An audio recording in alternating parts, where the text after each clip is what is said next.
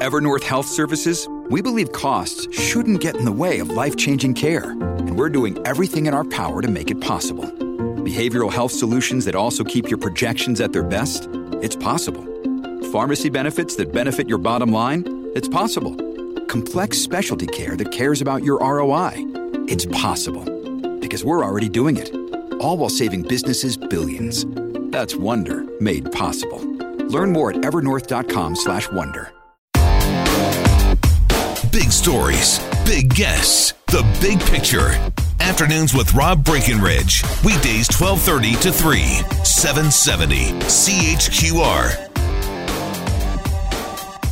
Well, good afternoon, folks. Welcome aboard. Rob Breckenridge with the afternoons on 770 CHQR. Welcome to the Thursday edition of the program, turning out to be an eventful Thursday.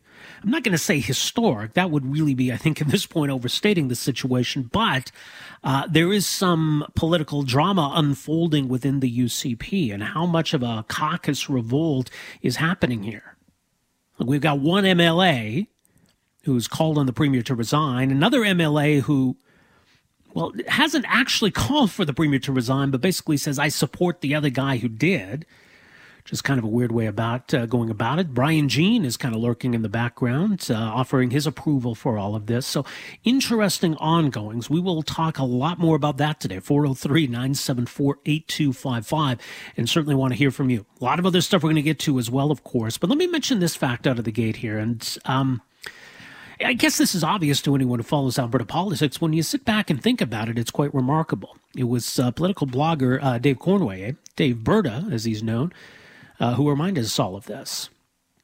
The last Alberta premier to win a bid for re-election, you have to go all the way back to 2004. Ralph Klein. 17 years ago was the last time that an Alberta premier won re-election. Since then, we've had numerous other premiers. None of them has done so. They either didn't get to their second election as party leader, or, I guess in the case of Rachel Notley and Jim Prentice as well, they lost. So what kind of an omen is that here for Jason Kenney and the problems that he's now dealing with? Is Jason Kenney going to make it to the next election? Is Jason Kenney going to win the next election? Or is this weird streak going to hold? There is something to be said, I think, about this idea of a curse that has been cast upon Alberta premiers since 2004. So, look, it's no surprise that there is some discontent within the UCP party. We've seen that manifest itself on a few occasions. Most notably was just over a month ago when these 17 or 18 MLAs, including Todd Loewen, by the way, signed this letter expressing very publicly their disapproval, their disagreement with the public health restrictions brought in by the premier then. I do get the sense that as things have worsened on the pandemic front over the past month or so, and I think given that, there are better times just around the corner here as the vaccine rollout picks up pace, that some of those MLAs have backed off a little bit from that. And it is worth noting, by the way, as you go through Todd Loewen's letter explaining why he's resigning as UCP caucus chair and why he's calling on Jason Kenney to resign, the letter doesn't really talk about COVID restrictions at all. And we'll play for you some of what Todd Loewen said, speaking with Shay Ganem just about an hour and a half ago. But he said today that a lot of this goes to well even before the pandemic.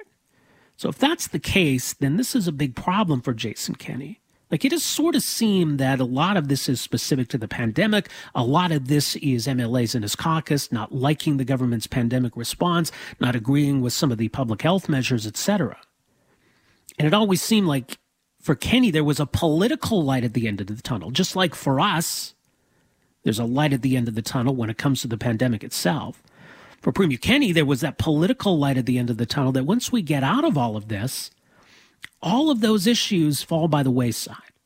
It all becomes a moot point. It's all water under the bridge. Maybe that was the hope. But here we've got Todd Loewen with this strongly worded letter today that makes some vague references to public health restrictions, but doesn't overtly mention them at all. and list a number of other issues as to why he's concerned with the Premier's leadership and the direction of the party and the government. So maybe this begins and ends with this guy. Like I say, it's kind of a situation where we've got like 1.5 MLAs involved in this at this point. One MLA who has said the Premier needs to resign, another MLA who just says, well, I support that other guy and what he's saying, without necessarily jumping on the bandwagon. So that was a little odd, but are we likely to see more? Now, it was interesting because there was originally a caucus meeting that was set for this morning that was canceled. Now we've heard word that there's a caucus meeting happening, perhaps even as we speak. So it'll be interesting to see what comes out of that. And if there's any other MLAs who join this revolt, if there's other MLAs that are willing to come out and publicly declare their support for the Premier, and whether the Premier himself is going to have anything to say about this. I think he's tolerated some of this discontent, putting forward the idea that it's okay if not everybody agrees on everything in a caucus. But this isn't just a disagreement over certain policies. This cuts right to the heart of Jason Kenney's leadership of this party. Calling on the leader to resign is a lot different than saying, well, I disagree with this or I disagree with that. So how big a problem is this for Jason Kenney? And how much of this is good news for the Alberta NDP? Look, there's that whole question of political practicality versus principle. To what extent are you willing to make some compromises to keep a big tent intact? Or to what extent are you prepared to stand on principle, even if it means that the other side might benefit? Because, look, there is no doubt at all that this is all music to the ears of Rachel Notley and the NDP. And as they're learning, just as Conservatives learned a few years ago, it's a lot easier to keep everybody unified when you're in opposition. Because you're all chasing that central goal. We got to get these people out of power. There was certainly some discontent at times within the NDP when Rachel Notley was Premier. And she didn't tolerate a lot of discontent, as a couple of MLAs found out the hard way. The NDP is pretty united at the moment. They're united, they're motivated, they're organized, they're raising a lot of money. And there's apparently a lot of discontent in the UCP. So it's something I think that anybody involved in this has to think about. What do I accomplish by going down this path? What do I accomplish if I stay on this other path? So look, I'm not a partisan. I don't belong to a political party. I'm not here to carry the water for any political party. I'm like a lot of voters. I'll judge you on how you do, and I'll cast my ballot in the next election. So I don't have a vested interest in all of this necessarily. But as an observer of politics, it is all quite fascinating. But we do want to get your calls, your texts on all of this here this afternoon, 403-974-8255. But if you missed it earlier, let me just play for a few minutes. So Todd Loewen, MLA for Central Peace Notley, he is now the former UCP caucus chair, remains, as far as we're aware, still a member of the UCP caucus. He hasn't resigned from caucus, and as far as we know, has not been expelled from caucus. That may change by the end of the day, mind you. But let me play for you a few minutes of this conversation earlier with Shay Ganem, starting with the question to Todd Loewen of why now?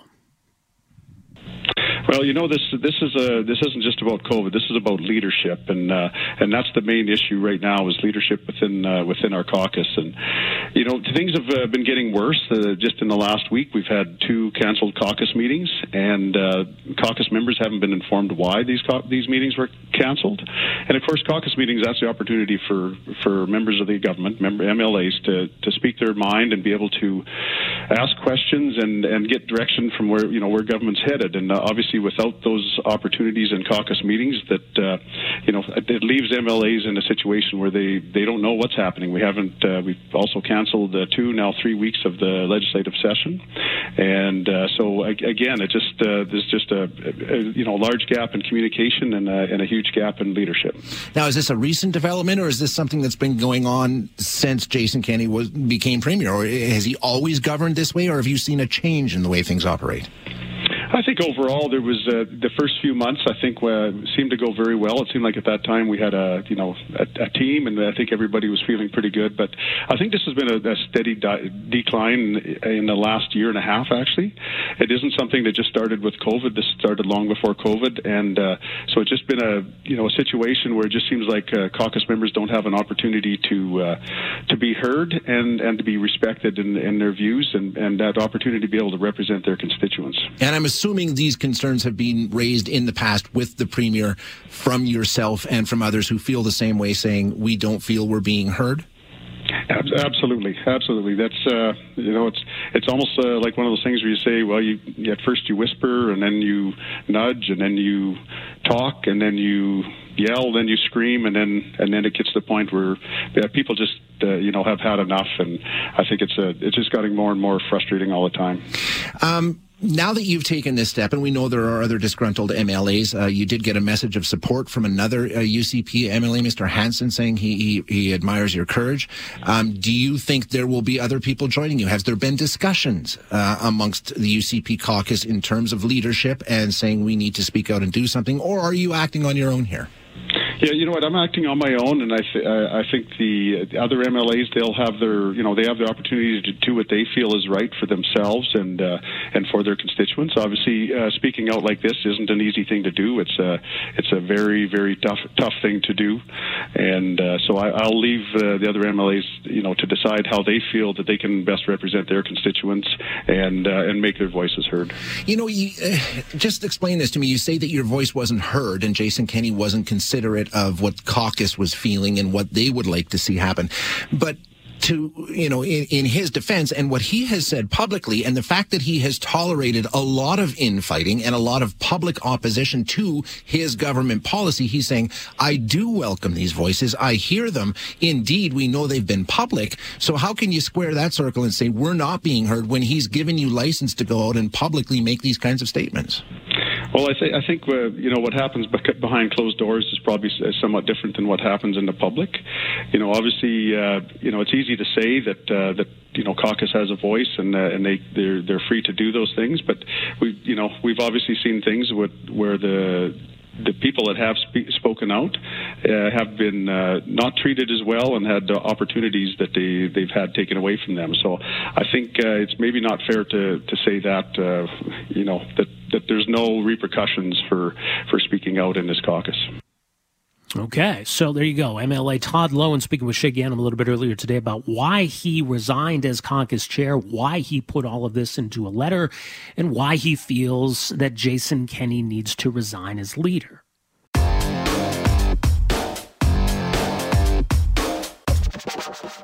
How serious is this? Well, joining us for some thoughts, very pleased to welcome to the program here this afternoon, Lauren Gunter, columnist for the Edmonton Sun, Post Media, edmontonsun.com. Lauren, thanks for joining us here today. Welcome to the program. Hey, thank you. So, like I say, this is a pretty explicit call for the Premier to step down. This critique goes well beyond, pandemic restrictions and touches on a number of other areas. How serious do you think this is? Serious, yeah. There's no way to explain this in a good or even a neutral way. It's bad if you're the Premier. How bad is it? Well, you have to see Loewen hasn't withdrawn from the UCP. He hasn't set up his own party. There isn't someone out there who's trying to start a third party, another party on the right. There's no one there's certainly talk of reviving Wildrose or calling it something different, but there isn't a real serious move to do that yet. So just where does that come from? Some of the people who are pushing hardest for Kenney to resign and have been pushing it for a while are key executives in Loewen's riding. So is this his response to them, or is it something more widespread? I know there's lots of dissatisfaction about Kenney around the province, particularly in right-wing circles. Hard to say it's all old Wildrose circles, but there's certainly that sort of leads you into where it's at. And I think that it's because he doesn't have Lougheed's charisma or Ralph Klein's charm. He's kind of technocratic. He likes to be the expert on everything, and he's a very, very bright guy that way. But being the leader isn't about being the expert; it's about being the leader. And I'm not sure that he has been as accessible as he should be, both within the party and to voters in general. Yeah, and I think that represents some bigger challenges. I mean, if this were just about health restrictions, then, we're a few weeks away, hopefully, or a couple months away from ending a lot of those, that it would be easy enough for Kenney to just, get through that, and then it's all water under the bridge. We all move forward here. But this goes well beyond that, right? So this isn't a problem that necessarily goes away in a couple of months, is it? No, and, it would go away, too, if there was another oil boom. Right? People put their heads down and make money, and they don't worry about who's in charge. But it's not that either. I think that to the extent that this is driven by economics, it is the result of Kenney not going after the federal government and Prime Minister Trudeau as forcefully as people would like. Because I think an awful lot of Albertans look around and they say, we would not be in the middle of a boom, perhaps, if the feds weren't trying to keep us down. But the feds are trying to keep us down. They don't want us to have Keystone XL. They're dragging their feet on Trans Mountain. They killed Northern Gateway. They killed Energy East. They put a tanker ban on the West Coast for only Alberta oil. They've increased the environmental assessments to such a degree there's never likely to be another energy mega project. They've scuttled oil sands developments that would have brought $20 billion or more dollars into the province. And they say, that's the source of our... They don't blame Kenney and his government for not being able to get the economy back on its feet, but they do blame them for not being as forceful with the culprit as they would like him to be. And he has been too technocratic and too diplomatic, I think, in handling the federal government. I think it's been their strategy, the UCP strategy, to do that because they've needed federal help during the pandemic. But I think that has weakened him politically with his own base. Yeah, I think there's a lot to that. I mean, Todd Loewen specifically mentioned that in his letters, so it's a very real issue. And it's interesting because presumably then, if Andrew Scheer had prevailed in the last federal election, or if Aaron O'Toole manages to prevail in the next federal election, that would change the dynamic here considerably, wouldn't it? Yes, it would. If Mickey Mouse became the president of the world, that would change things too. Aaron O'Toole's not winning. Yes. Yeah, Aaron O'Toole is not winning the next election. Maybe if enough people in Central Canada can get fed up with the incompetence and the ethical challenges of the Liberal Party, maybe Trudeau won't win. But, if you'd asked me 3 or 4 weeks ago what the outcome of the next federal election would be, I would have said for sure it would be a Liberal majority. I think people are starting to see that the Liberals' botching of the vaccine file has put us way behind the Americans in getting out of the pandemic stew.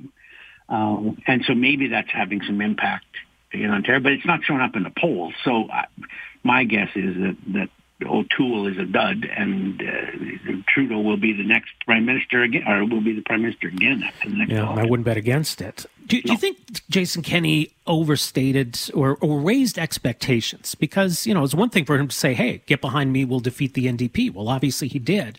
But the idea that he was going to stop Trudeau, I mean, I don't know. Could he be doing more? Is it realistic to think that a premier of any province, let alone this one, is going to stop whatever it is the federal government is intent on doing?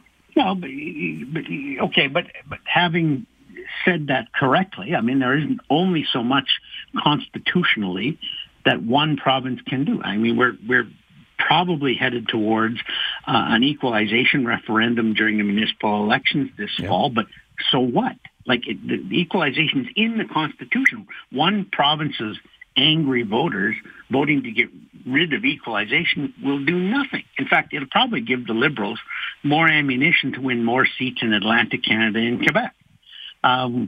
So, I mean, there's some, as you correctly say, there's only so much that a provincial premier can do. But he can kick up a bigger stink. And I think that has really annoyed people. That we haven't gone harder. Like even Doug Ford, again this morning, Doug Ford went after the federal government for not closing the borders to COVID cases. You know, we've seen numbers in the last couple of days that as many as 1/3 of the people coming into Canada who are supposed to go into what was called mandatory quarantine were exempted. They were just allowed to go through. They came in on a charter. Well, charter plane people don't have to go to quarantine. Or they came in through a second place. They would fly into the United States and get somebody to drive them across the border. They'd come from India, where we're supposed to have a ban against flights, but because they went to Seattle first or Buffalo, they were allowed to drive in without us checking where their origin was. And as a result, this whole thing, most of the people who've been stopped at the border and forced to go into the 3-day expensive quarantine at government-approved hotels are snowbirds. I mean, the federal government won't stop people who probably come from hotspots and make them go into quarantine, but they will make people who were vaccinated twice while they were at their winter home in Arizona spend 3 days. I mean, it boggles your mind that level of political correctness and incompetence is allowed to go on. And at least Ford is saying something about that, and Kenney is not. And I don't understand why.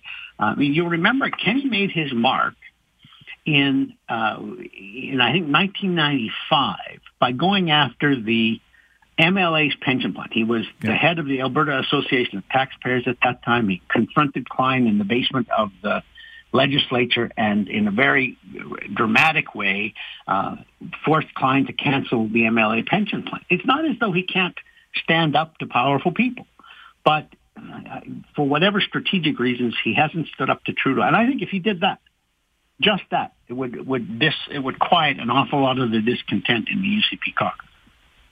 And there's still time for him to do that, I think. Oh, yeah, for sure. I mean, obviously some of this discontent is boiled over, but I do think as we pivot out of this pandemic, it gives him the opportunity to really go harder on a lot of these issues. So I expect we'll see that, but what happens between now and then, I guess, is another question. Is there another party being set up? No. Are there defections from the caucus? No.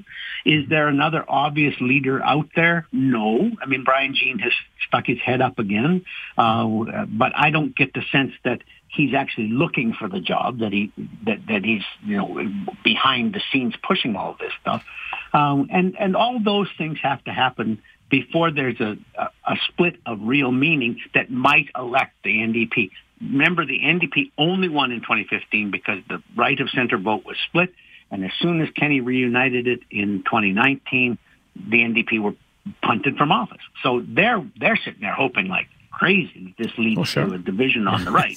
But without a division on the right, I don't think that even with bad polling numbers, that this shows the NDP are the next government.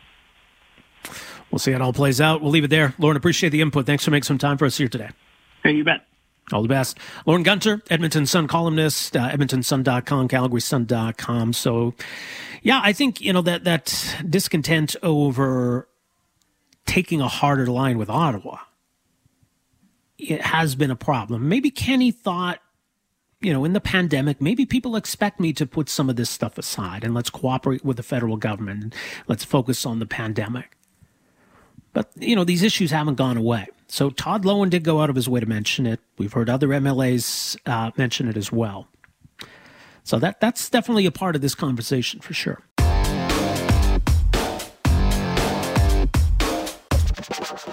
And welcome back. Welcome to this hour of the program. Rob Breckenridge with you. A lot more to get to this afternoon. We will talk more about some of the drama today in Alberta politics and a revolt of sorts brewing within the UCP caucus, or at least certainly some dissent. Also coming up later in this hour, we'll talk about some of the challenges beef has been facing as of late. The beef industry, perceptions around beef. New survey has an interesting look at how Canadians feel about beef. Still a staple for many Canadians, but some challenges loom on the horizon. Sylvain Charlebois from Dalhousie University joins us coming up after 2:30. Off the top in this hour, a conversation around vaccines, and in particular the AstraZeneca vaccine. And certainly there's been no shortage of angst and hand-wringing and drama and confusion and uncertainty around all of this. Now, I'm in the camp that got this vaccine once it was open to us Gen Xers. My wife and I both did. What is today? almost a month ago. Anyway.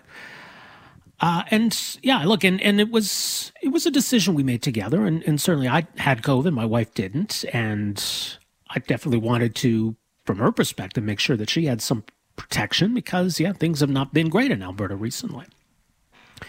Now, we've had the first dose, about 250,000 or so Albertans. So some uncertainty about not just, when and how we're going to get the second dose, but whether we made the right decision. I think part of the problem here, one of the consequences anyway, of some of the mixed messages and confusion has been a sense of buyer's remorse. Maybe we should have just waited to get one of the other vaccines. Mind you, I think we've also made it easier for others to get vaccinated. My 18-year-old daughter is going to get vaccinated this week.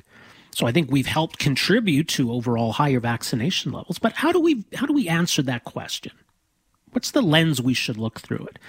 And here's an interesting twist. Does the field of economics have something to offer in assessing all of this? Typically, we talk to virologists and infectious disease specialists and all of that. But there's a really interesting piece from, I think it was 6 economists in the Globe and Mail today with the headline, "If you got an AstraZeneca vaccine, you made the right decision according to economics." So joining us to talk a bit more about it from that perspective is one of the authors of this piece. Blake Schaefer is an assistant professor of economics at the University of Calgary. Professor Schaefer, thanks for joining us here. Welcome to the program. Hi, Rob. Thanks for having me. So I guess, and that's the question, right? So what do economists know about vaccines? And I'm sure you've been seeing some of that. It's an interesting read, and we'll direct people to it. But talk about the approach you guys are taking on this question. Yeah, I mean, you did a fabulous job of summing up the issue, the sort of the angst, the uncertainty, and lots of people asking those questions. Did I make the right call? Do I have regrets? Those sorts of feelings. And so we kind of wanted to approach that, and we wanted to address 2 things. Like, one, the go-forward decision, how to make sense of what's happening now in Canada, with most provinces choosing not to use AstraZeneca for any more first doses. And then also to kind of address people like you, like me. I'm part of Team AstraZeneca, got mine 3 weeks ago. How should we feel about the decision we made? And so the real crux of what we brought to it, and it isn't a medical lens. None of us are doctors, or at least as my daughters like to say, the real type of doctors. Yes. So we're not questioning the medical decisions.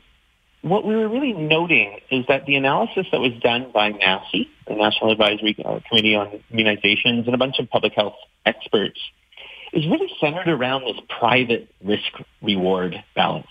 What's my risk of getting these very rare blood clots and dying from it versus what's the benefit of me getting vaccinated sooner rather than having to wait a couple of weeks and getting a different vaccine? What's my risk of getting COVID in that interim?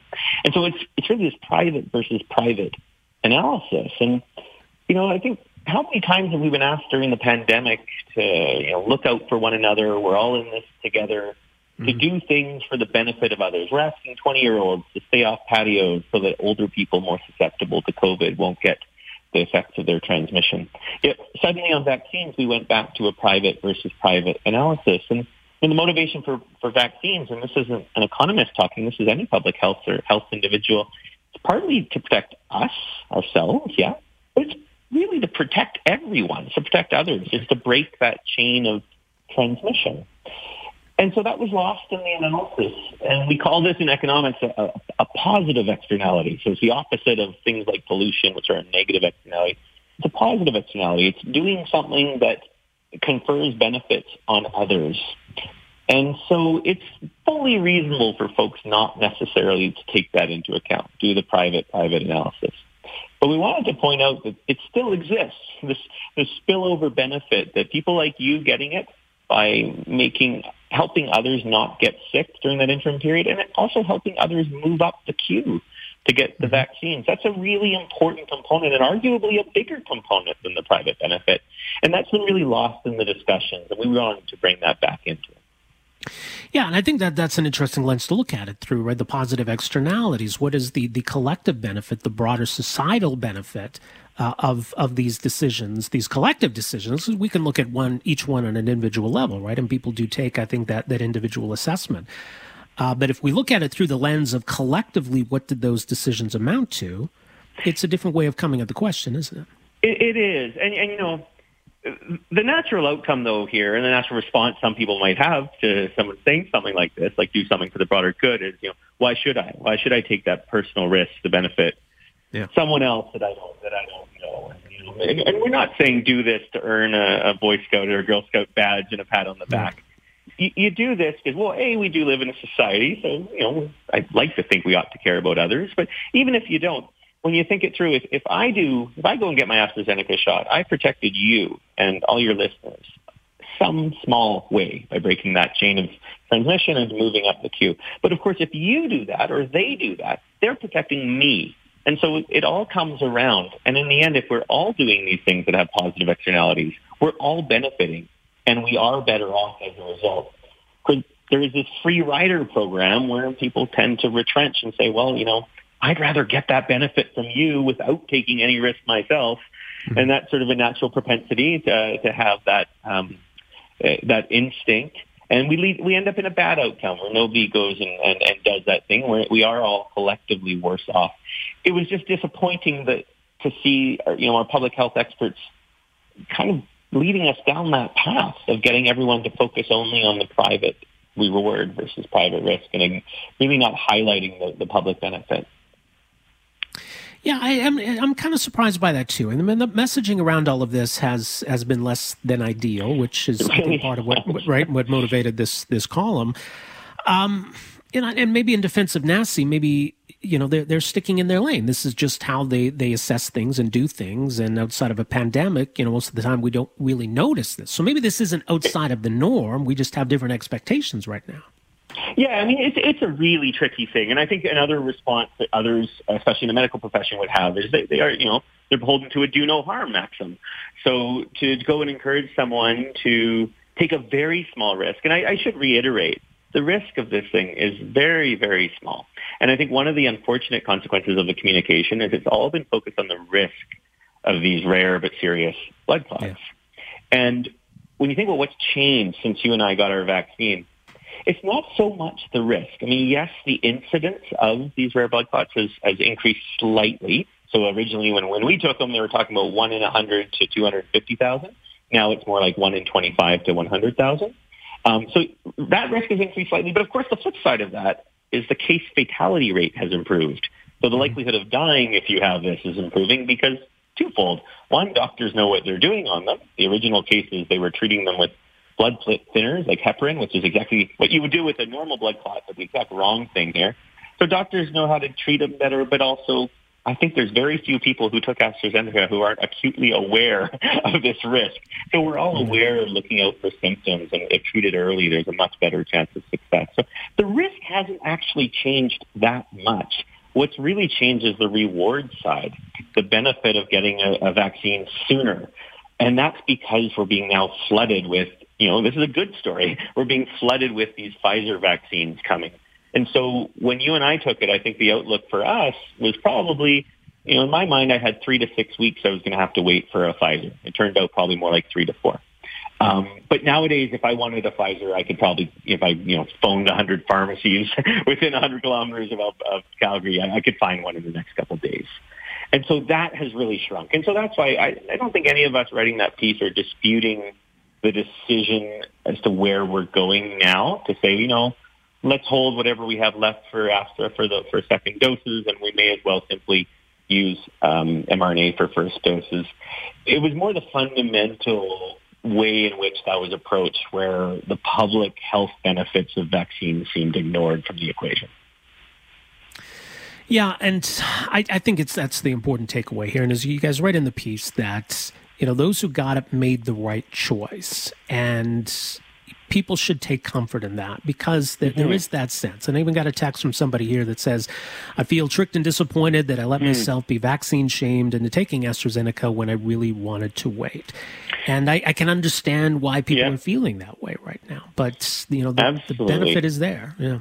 Yeah. I mean, I think it's probably fair to say as economists don't get tagged with the empathy label too often, right. Sadly. But we really are. Like this piece was a big part of that. Maybe part of it was some personal catharsis in writing it. It was to reach out to everybody who is feeling that angst, feeling, maybe duped, saying, don't feel that. I get it, but you did the right thing. First of all, It would be a very different story if this was not a good vaccine in terms of efficacy. So, yes, there is a safety signal that differs, but in terms of efficacy, pretty much every study has these things within percentage points of each other. And so you can feel very good about that you got a good vaccine. And, David Naylor had a wonderful interview on that, which I encourage anyone who took AstraZeneca to listen to. So you don't have to worry that you took a vaccine that is subpar. So that's really important to note.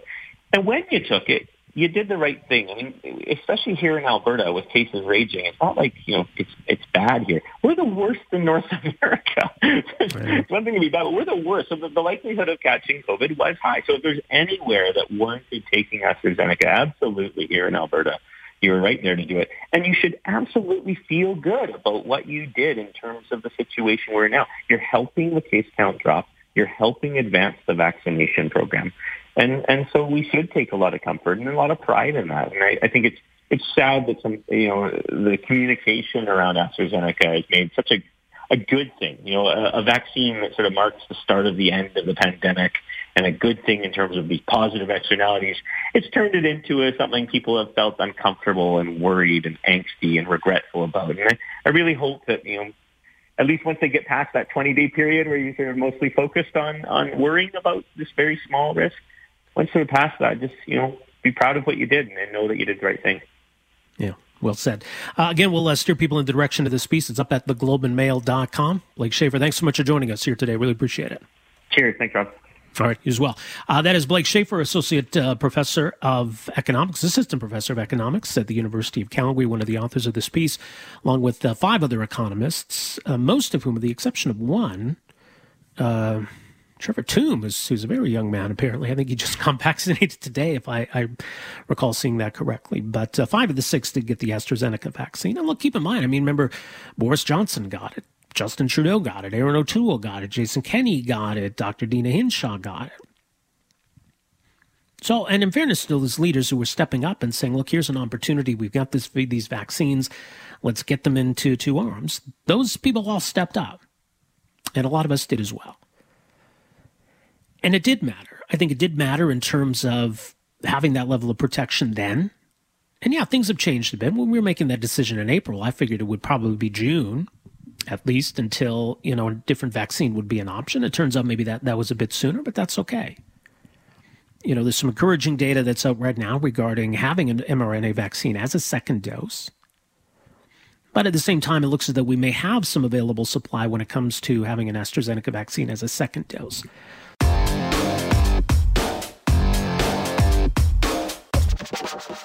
Don't kid yourself, Jimmy. If a cow ever got the chance, he'd eat you and everyone you care about. Yeah, if we don't eat them, they're going to eat us, really, is what it comes down to. But look, it's been a rough few months for beef. You had the cooking website Epicurious announce last month they're not going to publish any new beef recipes. You had this 3 Michelin star New York restaurant, 11 Madison Park, say we're going with an all-vegan menu. So it's not just, concerns about animal welfare. Now there's environmental concerns driving all of this, or questions about whether beef is healthy. So there's been a lot of bad press for beef as of late, a bit of a backlash against beef. Now me, I'm still a big fan of beef.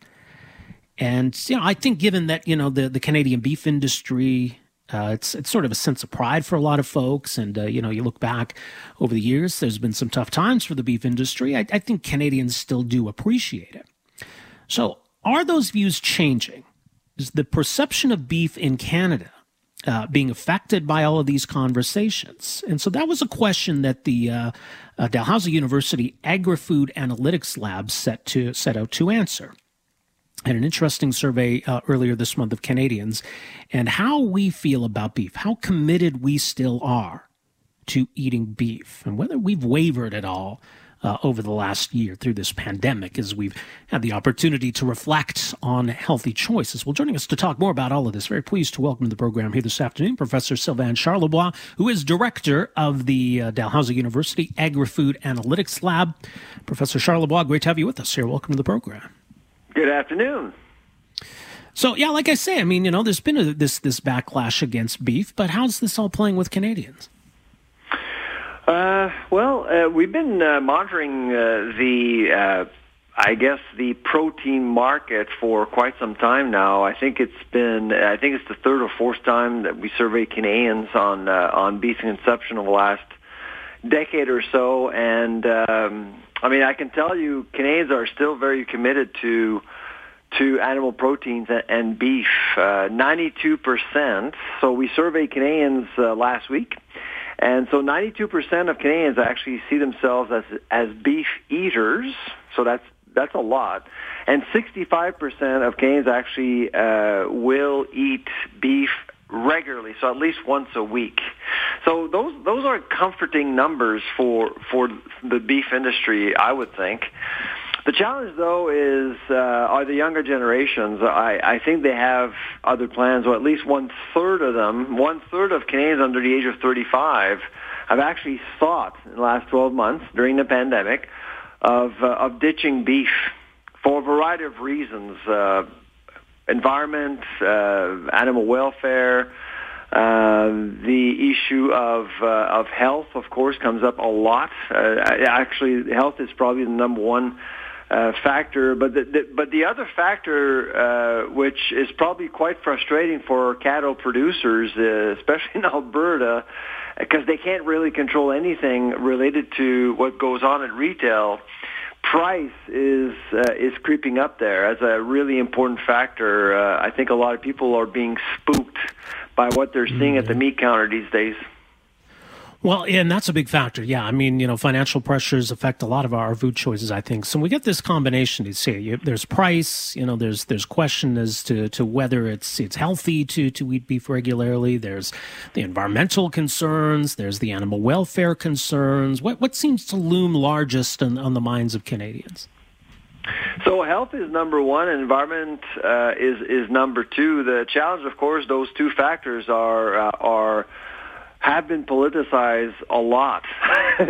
Many parties have actually weaponized science to support some sort of narrative, either for or against eating beef, and that's not helping. So going back to the decision of Epicurious to no longer post recipes which would include beef to save the planet, as an example, that sends, I think, the wrong message, because when you look at the science, there's different ways of seeing beef production. Not all beef is produced the same. I mean, there are different kinds of products, and I often believe that when these decisions are made very publicly, it oversimplifies what actually is happening. And frankly, I would argue that the cattle industry has a lot of environmental stewards operating. Like I've actually visited many feedlots in Alberta over the years. I visited both Brooks and High Rivers facilities. The cattle and beef industry has a lot of really highly responsible people, especially when it comes to the environment. And so there's a lot of stories that are unknown, and it just distorts the reality of what's actually happening. Now, if you want to ditch beef, that's your business, power to you, but you can't really, twist science like a buffet, for example. Science is not a buffet. You just don't pick and choose the science you want to support a narrative. Science is not an absolute. Yeah. Well, and it's interesting because there's some Canadians in this study. 1 in 4 considered cutting back on beef from their diets. When you look across the country, though, Canadians do still eat a lot of beef, and maybe none more so than folks here in Alberta. Yeah, absolutely. So Alberta obviously has the highest rate of regular beef eaters at 74%. The national average is 65%, but I mean, across the board, from here, the Atlantic to BC, there's a lot of beef eaters out there. But like I said, clouds are on the horizon. I think if I were in the beef industry, I would certainly be comforted by some numbers, but for the younger generation, you kind of need to think of ways to kind of rebuild a new case for them, for the younger generations, because they're slowly looking at options. They're hedging. They're looking at plant-based or vegetable proteins a little bit more seriously for a variety of reasons. So you want to perhaps not necessarily go against an alternative, because this is why we're seeing these protein wars. Plant-based product manufacturers came in and argued that we're here to replace beef. Well, you can't replace beef. Beef is unique.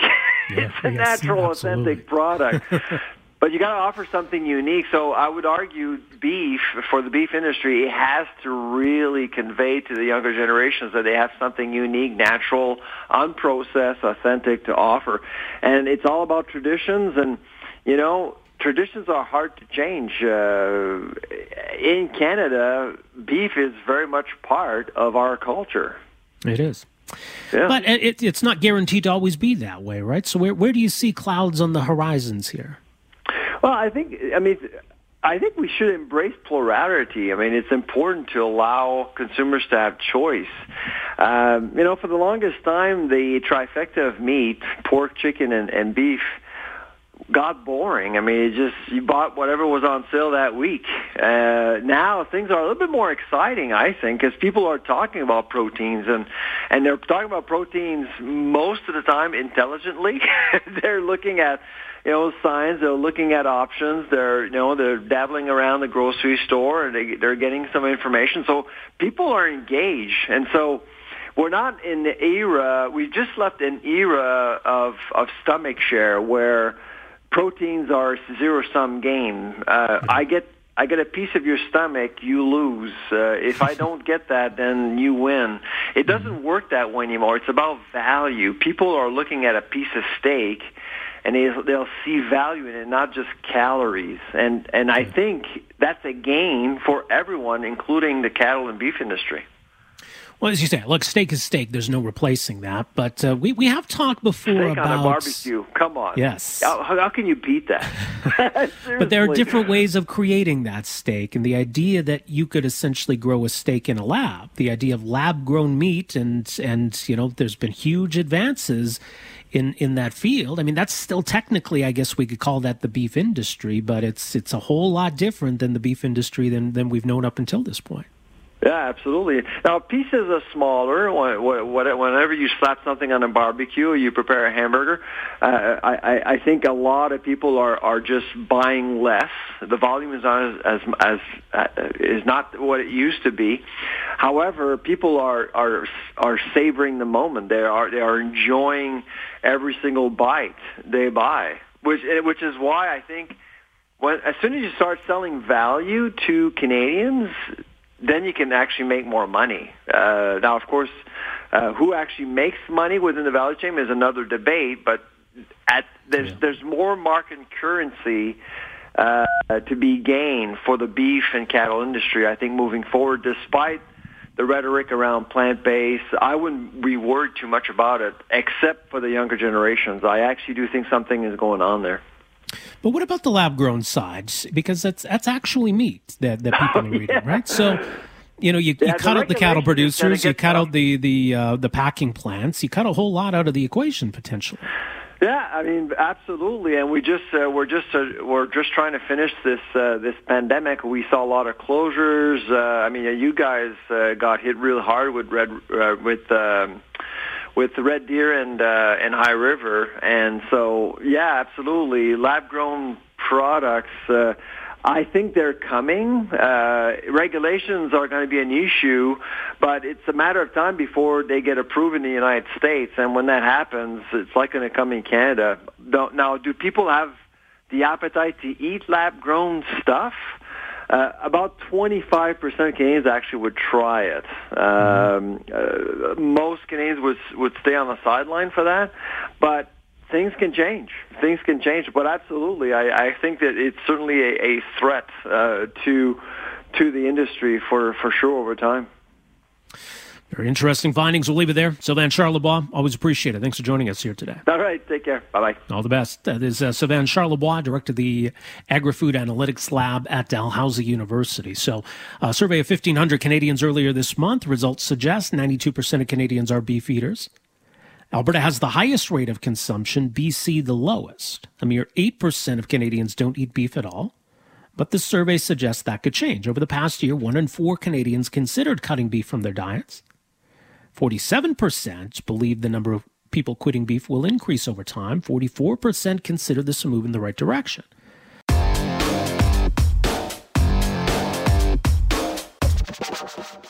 Welcome back. Welcome to this hour of the program. Rob Breckenridge with you on this Thursday afternoon. We will have more time for your phone calls in this hour, 403-974-8255. Obviously, some interesting developments in Alberta politics to talk about today, and to what extent there is a dissent or even a caucus revolt within the UCP. Much more on that story to get to, plenty of other stuff to get to as well.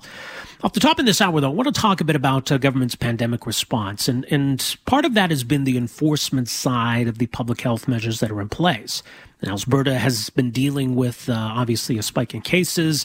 Governments have been doubling down on that approach. The Alberta government has increased the fines for violating health restrictions. Even the city of Calgary recently voted to increase the fine for the with regard to the mask policy, the mask mandate.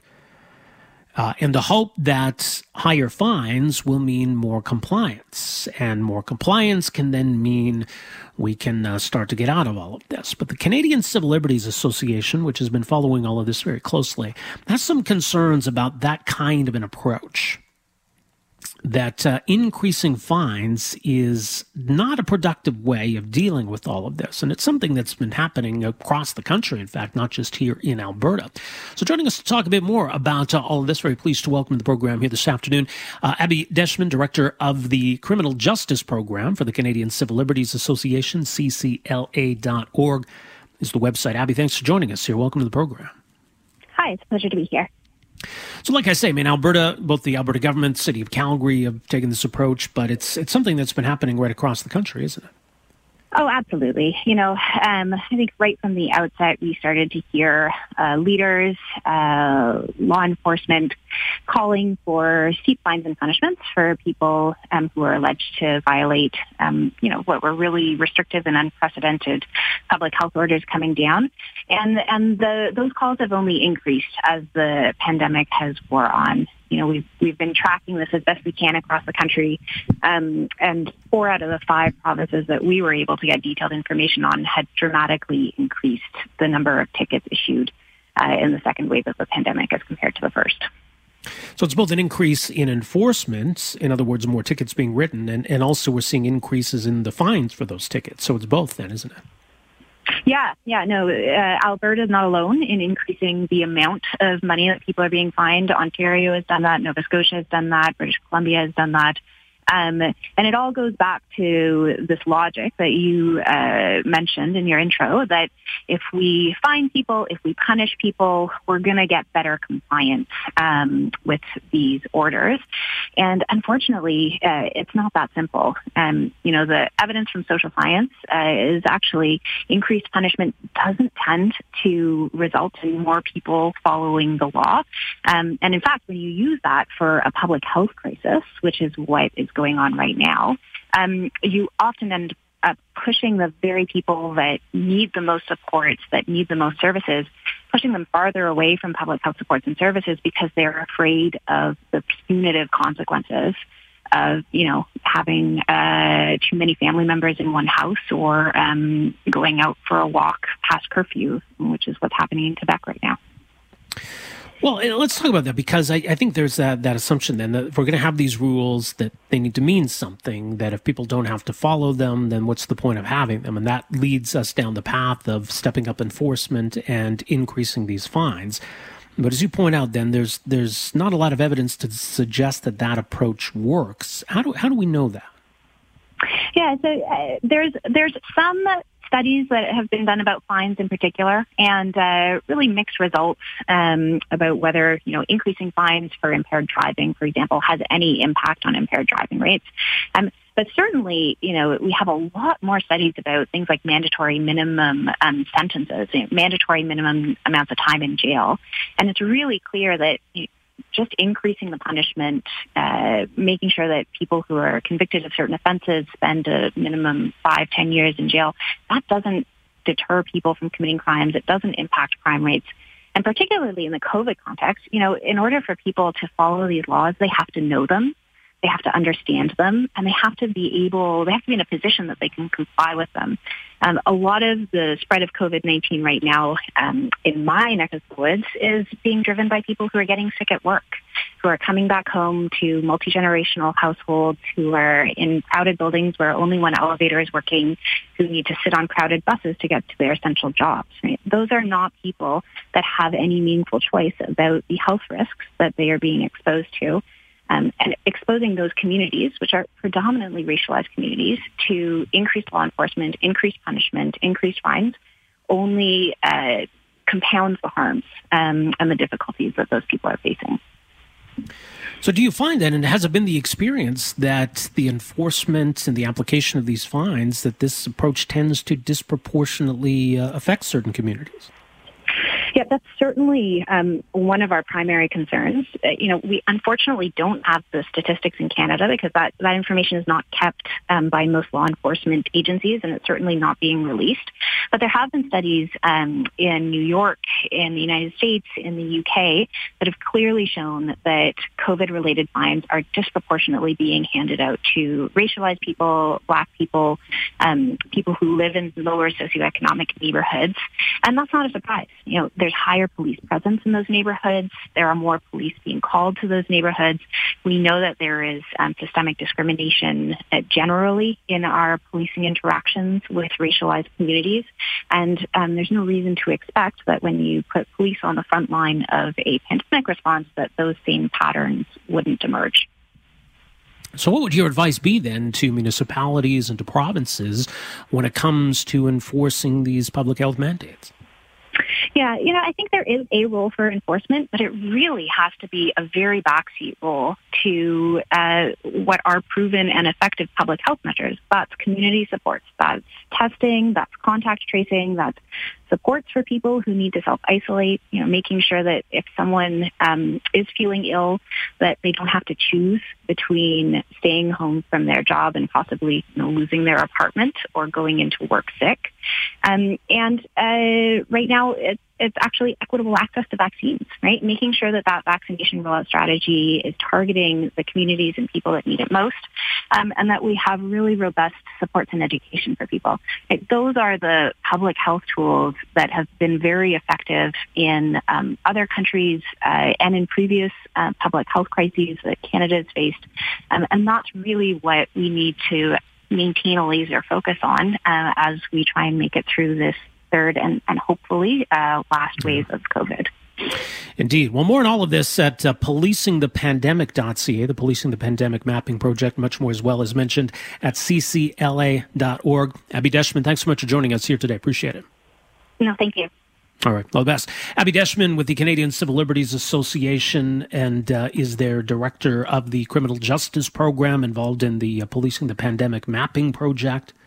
You can read more at policingthepandemic.ca. So they have some concerns with an over-reliance on enforcement, higher fines, and there are different ways of, encouraging compliance with public health measures. Thanks for downloading and listening to the podcast. Don't forget to subscribe, rate, and review for free at Apple Podcasts, Google Play, or wherever you find your podcast. You can also find me on Twitter at Rob Breckenridge, and you can email me, rob@770chqr.com. Talk to you next time. Afternoons with Rob Breckenridge, starting at 12:30 on News Talk 770 Calgary.